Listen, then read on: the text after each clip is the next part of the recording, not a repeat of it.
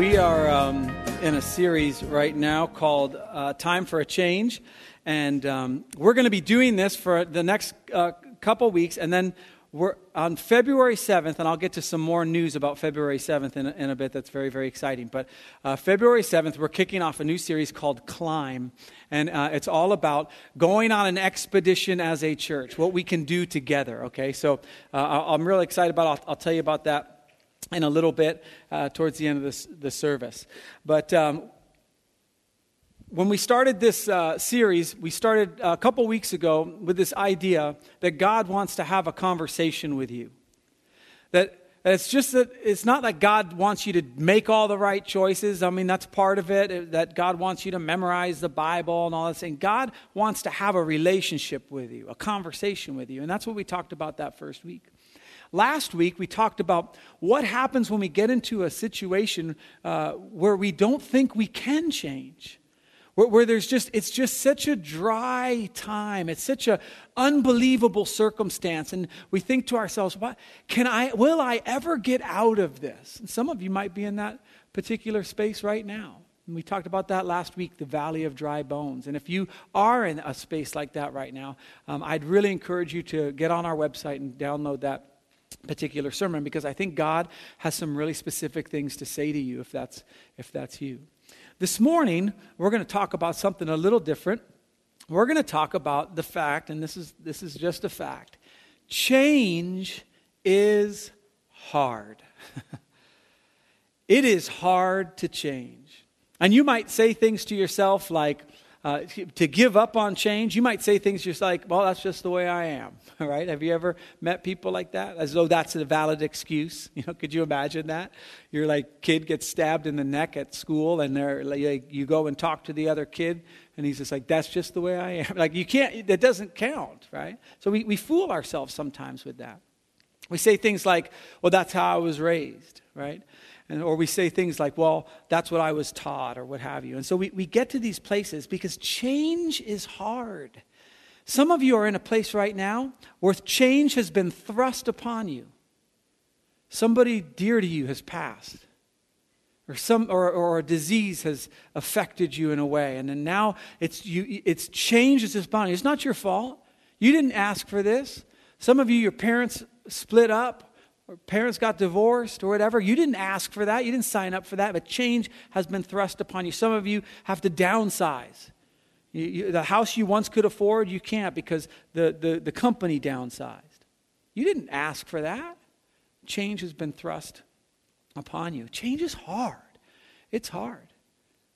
Some of you, even the fact of when you want it to change, it's still hard. 2016 was your year of, I'm going to, whatever it is, lose 10 pounds or whatever. And then Monday came and you're like, well, 2017 is looking pretty good. It's like, you've given up already. Why? Because change is hard. If you want to change your budget, change the way you spend money, change the way you save money, all that kind of stuff, maybe get out of debt, and you have to change, it's just hard to do it. Even when you want to.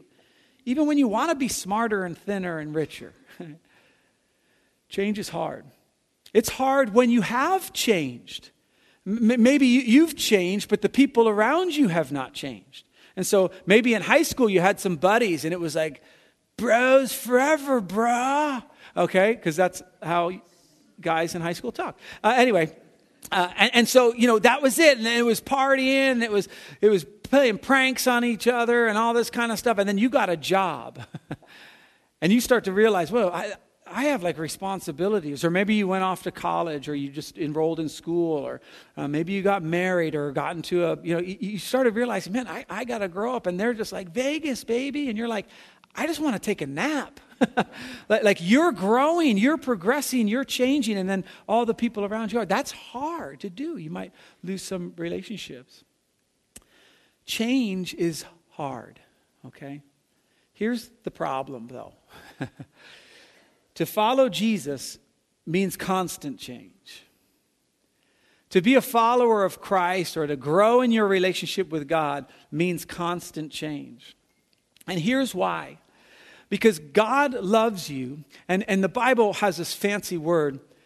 God wants to sanctify you or transform you or shape you or have you be, really, it comes down to this. God wants you to become as much like Jesus as you possibly can. Like this week, if I could do anything, if I could make us all, with some teaching or something, just a little more like Jesus for each of us. That's the goal God has for you. And that's a really serious goal. And so because of that, and because we always end up, even as we grow, we're still not quite like Jesus. We come up a little short. Because of that, God is going to constantly be pushing us and nudging us. Why? Because he loves us. And here's the thing. Jesus had the closest relationship you could have with his heavenly Father. And that's what God wants for you and for me. And I'll show you why in a little bit. So if this is the case, If God is constantly nudging and pushing and trying to get you to go a certain way, that means he wants you to be at a certain place. Well, what do you do when you begin to hear this God who wants to have a conversation with you? What do you do when all of a sudden you go, I think he wants me to do something? And then what does that journey look like? What I want to talk about this morning is a guy who had this exact thing happen to him, probably in a different way that it would happen to you or I now, because this was a very special circumstance, but all the principles are still there. And it's a guy named Abram. Now, first service, I kept calling him Moses, and I did that. I go over my sermon, even during the week, and I kept doing it at home too, or in the office. So if I say Moses, don't yell out, "It's Abram." I know I'm just making a mistake. All right, I'm stupid, but I'm not dumb. Okay. So we're in the story of Abram. It's in Genesis chapter 12, and let me just give you a little bit of history of what's going on. God creates the universe, and then he creates man, and I don't know the specifics on how long that took, but I'll just tell you that that's what happened. And then man sinned, and that brought separation between man and God. Okay? So you can figure out the time frame of how all that worked. I just go into the facts. God creates, man sins, there's brokenness. God doesn't want brokenness. He wants to have a relationship with us. And so God has this design of creating a people who they would be God's people and he would be their God. And this isn't like you and I think about a people group like a culture or like a certain type of person or whatever. Because what God wanted to happen, the plan was that they would follow his decrees and trust him so much that they would just prosper and all the nations around them would go, I want that. It's really no different than what he wants for the church. He wants to so impact your life and have your life change so much to where there's no anxiety, no fear, no thinking about, oh no, what's this? Oh, this just happened. Oh, he wants to take all that away so that people go, wow. And that they would be drawn to our Heavenly Father. And so he wants to create this place, this nation, if you will, that has no king, just God. It's a theocracy, and they just follow God's decrees. God prospers them, they flourish, and then people take notice. And so this is the calling of the guy who's supposed to start all this, Abram. The Lord said to Abram, go from your country. Now, we think of country as like we're going to go from here to Canada or here to Mexico or whatever. This Hebrew word means just land, your surroundings. And so the reason we stop here is because I want you to understand that sometimes God's call on your life will push you out of your surroundings, the places that are comfortable. And so he says, go from your country, your people. The people the people you're connected to, the people, if you said, hey, I need to move, those people you'd call, or the places where all the Starbucks are, where all the, it's like God might be calling you to move away from some relationships or what have you, from your people, the people, how you might rely on those, and your father's household.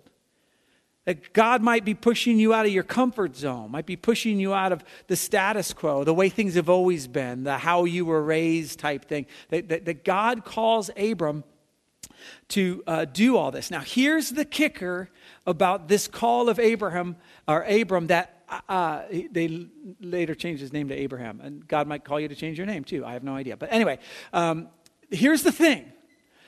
And this is so key. I want you to make sure you get this. Oftentimes, when God is calling you to do something, don't you want to know what the end result is going to be? I do. I mean, maybe it's just me, but when God is calling me to do something, or the church to do something, I'm like, oh, okay, cool. Just write out a list of details, and I'll approve it. Almost always, God is calling you to do something, and you have no idea how it's going to end. This is what he says to Abram. He says, well, their call stories are very similar. Okay. He says, I want you to leave your country, your people, and your household. Okay, where should I go? To the land I will show you. That's kind of vague. To the land, like is it north? Maybe a general direction. I mean, what is it? And so this is the thing about us being challenged and why change is so difficult. Sometimes God is asking you to change, and you don't even have all the facts. Some of you are here this morning. Maybe you've rejected church for a while. Maybe you've rejected God for a while. Maybe you don't understand the Bible that much. But there's something stirring in you that says, okay, I don't know about all this, but I gotta make a step to change. I don't know where it's all going to end, but I got to take a step to change. That was the Spirit of God working in your heart. You have a call story similar to Abram. I'm going to call you away from what you're comfortable in, where you are, and I'm going to take you to a place that I'll show you. It almost sounds like God's more happy about the journey than he is the destination. Here's what he says. He promises Abram, and I want you to get the heart of God in this, which is why I split up this verse. I will make you into a great nation, and I will bless you, and I will make your name great. Well, if that's the calling, sign me up. If I get to be a great nation and my name great and all this kind of stuff, that would be awesome. I don't care where the land is, okay? But watch the very next sentence, and you will be a blessing. See, sometimes with change, it's not just enough that God wants us to change and become more like Jesus. It's that in our transformation, in our sanctification, again, to use that word, the end result is going to bless those around us because we'll be more like Jesus. And guess what Jesus did? He blessed those around him. There's more of a sense of God's presence. So let me put it to you this way, just so you know. What would the people around you, how would they be impacted if you had more peace in your life? How would that resonate in your work or at school or in your family? What if you had more love or more joy or more patience, more kindness, faithfulness, gentleness, self-control? Imagine if that's who you are becoming. So not only is your life getting better, but those around you. So you're kind of blessed to be a blessing, that whole thing. He goes on again, I will bless those who bless you, and whoever curses you, I will curse. That would be awesome, by the way, if you had that in your back pocket. Like, go ahead, say something to me. Just watch what happens. It's like that would really be nice. I wish that was part of my call story. But anyway, whoever curses you, but watch. And all peoples on earth will be blessed through you. That is the exact same call story God has for us. But the problem is, change is hard. It's hard to get unstuck. It's hard to give stuff up. I mean, isn't it true? Like if I was telling you right now, everybody here, God is demanding that you lose 10 pounds. The very first thing you would think of is, what do I have to give up? Like that's the thing stopping you. It's like, what do I have to give up? For some of you, there's an addiction or at least a strong security to something, and you're thinking, you want to be free from it, but the scary thing is that means I have to give that up. Change is very, very hard. So what happens next is amazing to me. In light of all that change is hard. In light of, we'll see this family has already moved once, and is this. So Abram went. I don't know how you do that when you don't know it's to a land I'll show you. You just kind of like step out of your house or whatever, and you're like, okay. You kind of look around and wait for some warm feeling, and it's this way. I don't know how that looked for Abram. I know how it looks in my life.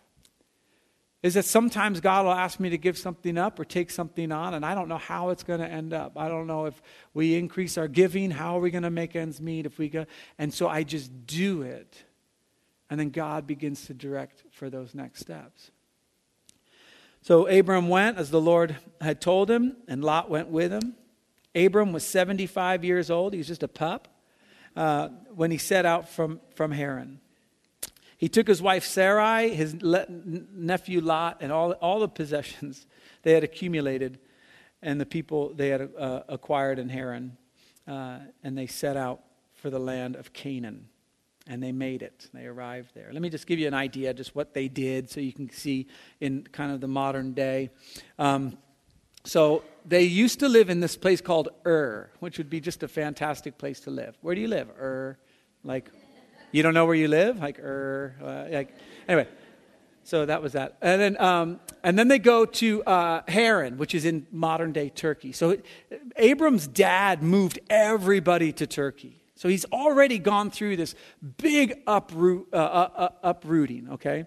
And then the call is from Haran down to Shechem. So this particular map, they probably went up the Euphrates there on Ur, and now they settled in Haran. And the trip back down would have been something like that, about 500. Well, the one up from Ur is like 700 miles, and the one down is like 500 miles. Now listen, you and I think 500 miles, what's the big deal? You just take the 5, like it says, But this is.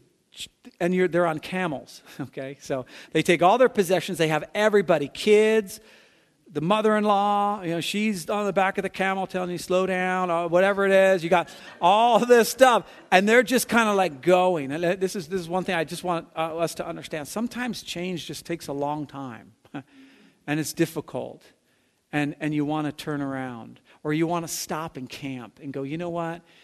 This was a dumb idea.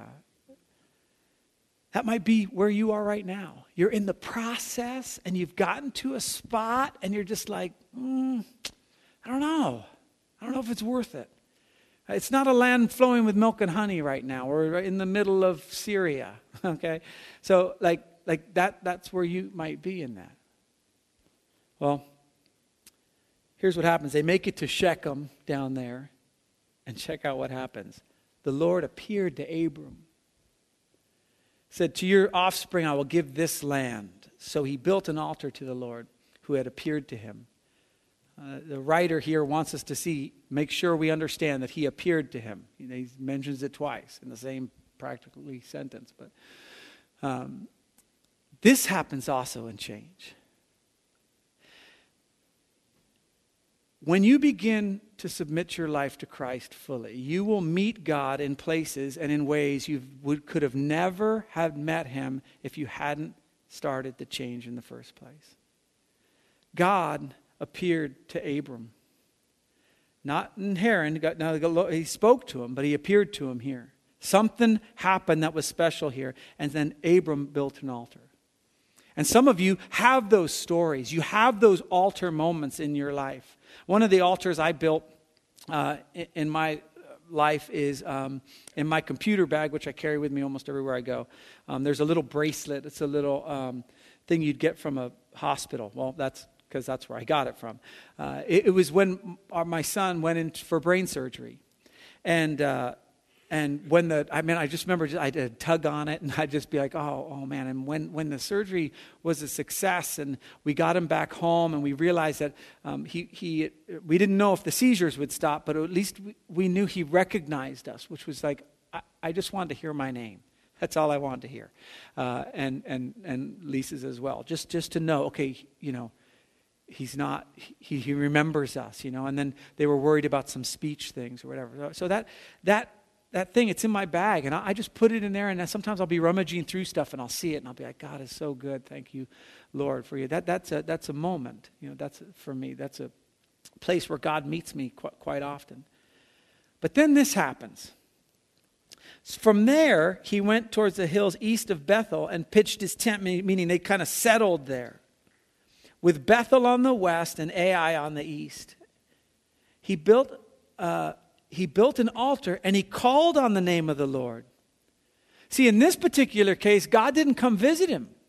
He built an altar, and he's like kind of calling to God. This happens in our journey of change too. It's like we want God to respond the same way every time. If I do that, you'll make me feel good. If I do that, you'll bless me with some riches. If I do that, you'll go. And sometimes God says, no, I want you to keep on this journey. I'm not going to check in with you every time. And so this is where you begin to see the wheels start to fall off for Abram as this calling unfolds. So he built an altar to the Lord, and he called upon the name of the Lord, but we don't know if God showed up or anything happened. Very next verse. Then Abram set out and continued toward the Negev. Now, let me just show you real quickly on the map what's happening here on this one. He starts out in Shechem. That's where God appears to him, and he sets up an altar. He goes to Bethel. That's where he calls upon the name of the Lord. We don't know what happened after that, but he built an altar first. And now he's going down here. Now, the reason Negev is in all caps is because it's really like a region. So it would be like, it says, he started out in L.A., he made it to Garden Grove, and then he went to South Orange County. I mean, that's kind of the Negev. That's what that is. And then things aren't that great. A famine is in Negev. And so rather than going back up to where he had met God, he begins to panic and tries to figure it out and begins to go south to Egypt. Now, what I didn't read, and we skipped some verses in this story, so go back and read it. You should always read your Bible. There's lots of great stuff in there.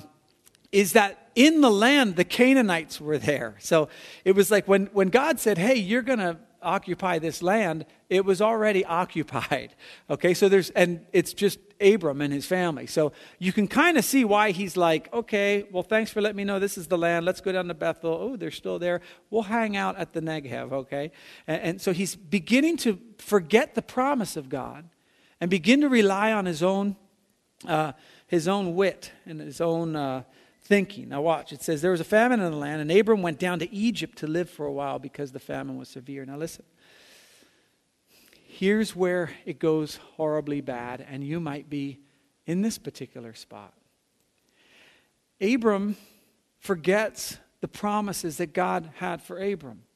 Or he doesn't necessarily forget them, but they're not working out quite the way he thought. And when I was called, you were going to give me some land, and I got there, and you didn't really give it to me, and I don't know how this is all working, and so I'm building altars, I'm doing the best I can, but now there's a famine, and I got to take control now. And some of you might be there right now. You might be in the spot where you have taken control back from God. You've had much change. You've gotten a really long way. You can look back and see the altars in your life, and now you're here. You're in the Negev, and you're about ready to take that step. Maybe the Negev for you, or that area for you, is your singleness, and you're just like, look, I'm single, and it's great and everything, but now, hey, let's go, big fella. Find me a big fella. It's like it's like that's where you are, or maybe it's the opposite. Maybe you're in a relationship. You're married, and it just feels like it's a famine. It used to be fertile. It used to be great. It used to, but now it's just like and you're tempted to go to the Egypt of divorce. You're tempted to just walk away, or. Maybe it's a dream that you had, that it's just, it's not working out the way you want, so you want to take a shortcut. It might be a job or something, and you want to start taking shortcuts because that'll have you go up faster. Maybe you're in school and it's not going so well, and so you want to just cheat on this test, or just do this or do that. Maybe your finances doesn't look like everyone else's, so you want to start charging up the credit card to make it appear as though everything's going great, and things really aren't. Listen to what happens to Abram. As he was about to enter Egypt, I don't know what that looked like, if there was like a sign, like, hey, welcome to Egypt. And he's like, wait a minute, okay. As he was about to enter Egypt, he says, oh yeah, to his wife. I know what a beautiful woman you are. That's a pretty nice way to start it off. When the Egyptians see you, they will say, this is his wife. Then they will kill me, but they'll let you live. Say you're my sister so that I will be treated well for your sake and my life will be spared because of you. Now here's the thing.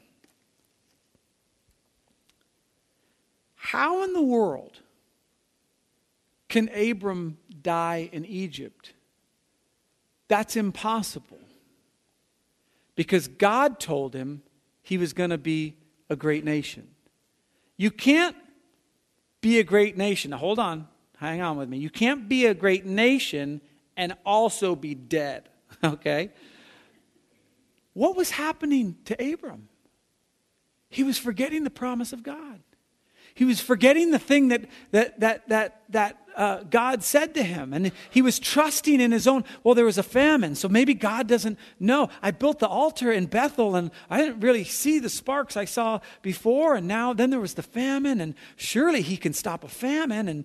And so I'm just going to have to take this on my own. I got my whole family. I've moved everybody out of Haran, okay? Even the mother-in-law, and we're down here, and I mean, here we are. I got to do something. You ever feel like that?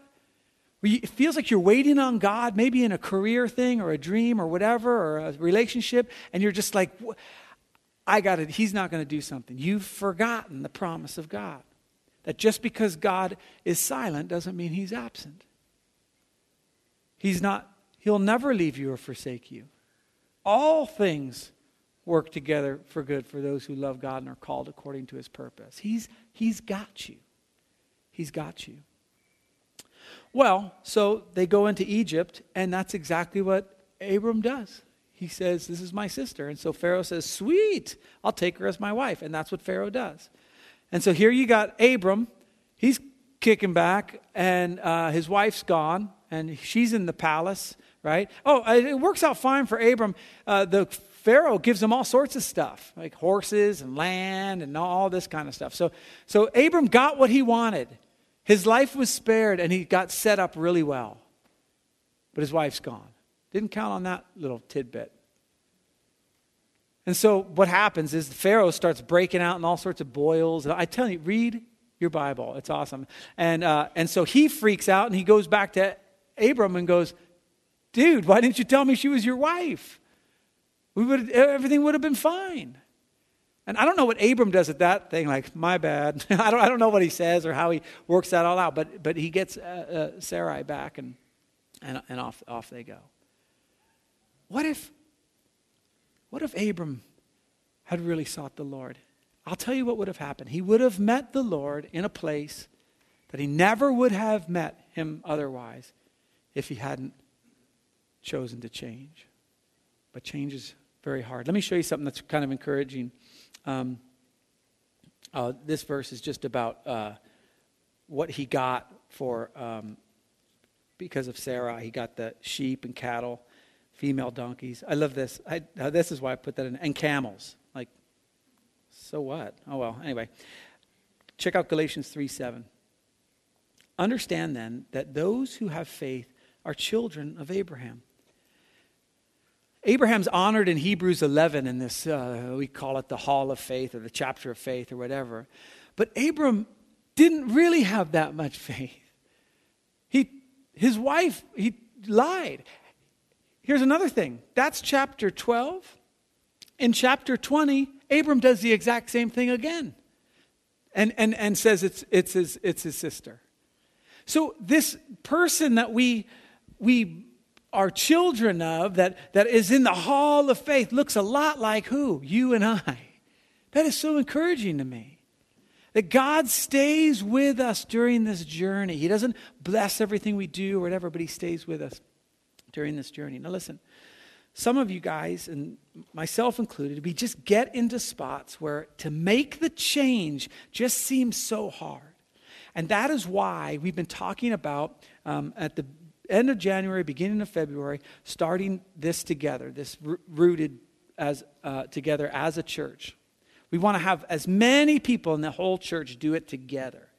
And this is going to cost you something. It's going to cost you, as change always does. Change is hard. It's going to cost you probably a night a week wherever your small group meets for a couple hours. And you're like, oh man, I can't do that. But then stay where you are. It costs $15 to buy it, but we have scholarships as well. So if you can't pay for that, that's fine. But it's going to cost you time in the morning or in the evening as you spend time with God. And there's 5 things a week where you spend time with your Heavenly Father. And you say, well, I can't do that. Now you've got a problem if you can't spend time with God. But I won't judge you. But and then there's some different things that we do as well. We spend a time in prayer here in the sanctuary or during the week and those other things to stretch us, to grow us. Because here's the thing. You cannot have an experience with God that's any different if we don't do something different. And change is hard. But at the end, we become more and more like Jesus. As Brooke comes back up, she's going to play a song for us. And we're going to take a little bit of time. The things that we do during this time, one is we fill out that connection card. And so, again, if you're new, we'd love to have your information. We'd love to connect with you. We won't bug you. I probably will send you a note, but it won't have any money in it. But fill that out. Also, if this is a Sunday that you give, we thank you for that, and we feel strongly that everybody should be sacrificing something for God when it comes to their finances. And so if you don't do that online, if you prepare your offering, then we would do it at this time. And then at the end of the service, everything goes in that box in the back. And then when she's done, I'll come back up. I have one last announcement, and then I'll give a blessing. One last thing, sorry. If you've already put on the back of your card, rooted, because this is what we'll ask you to do. If you're ready to say, yep, you know what, I want to join you guys. Then on the back of your card, it'll say, my next step is write rooted. If you've already done that, I have it. We're tracking it. We'll get in contact with you. If you haven't, then just write rooted. I'm ready to go. I'm ready for the change. So let me pray. Lord God, we thank you that you don't want us to be the same people a year from now that we are now. You want us to be more like Jesus. And that not only blesses us, but it blesses those around us. And so, God, I just pray during this time as we listen to music, fill out our connection cards, prepare our offering, all those things, that we would hear from you in those areas that we need to maybe leave behind or we need to start working towards. In Jesus' name, amen.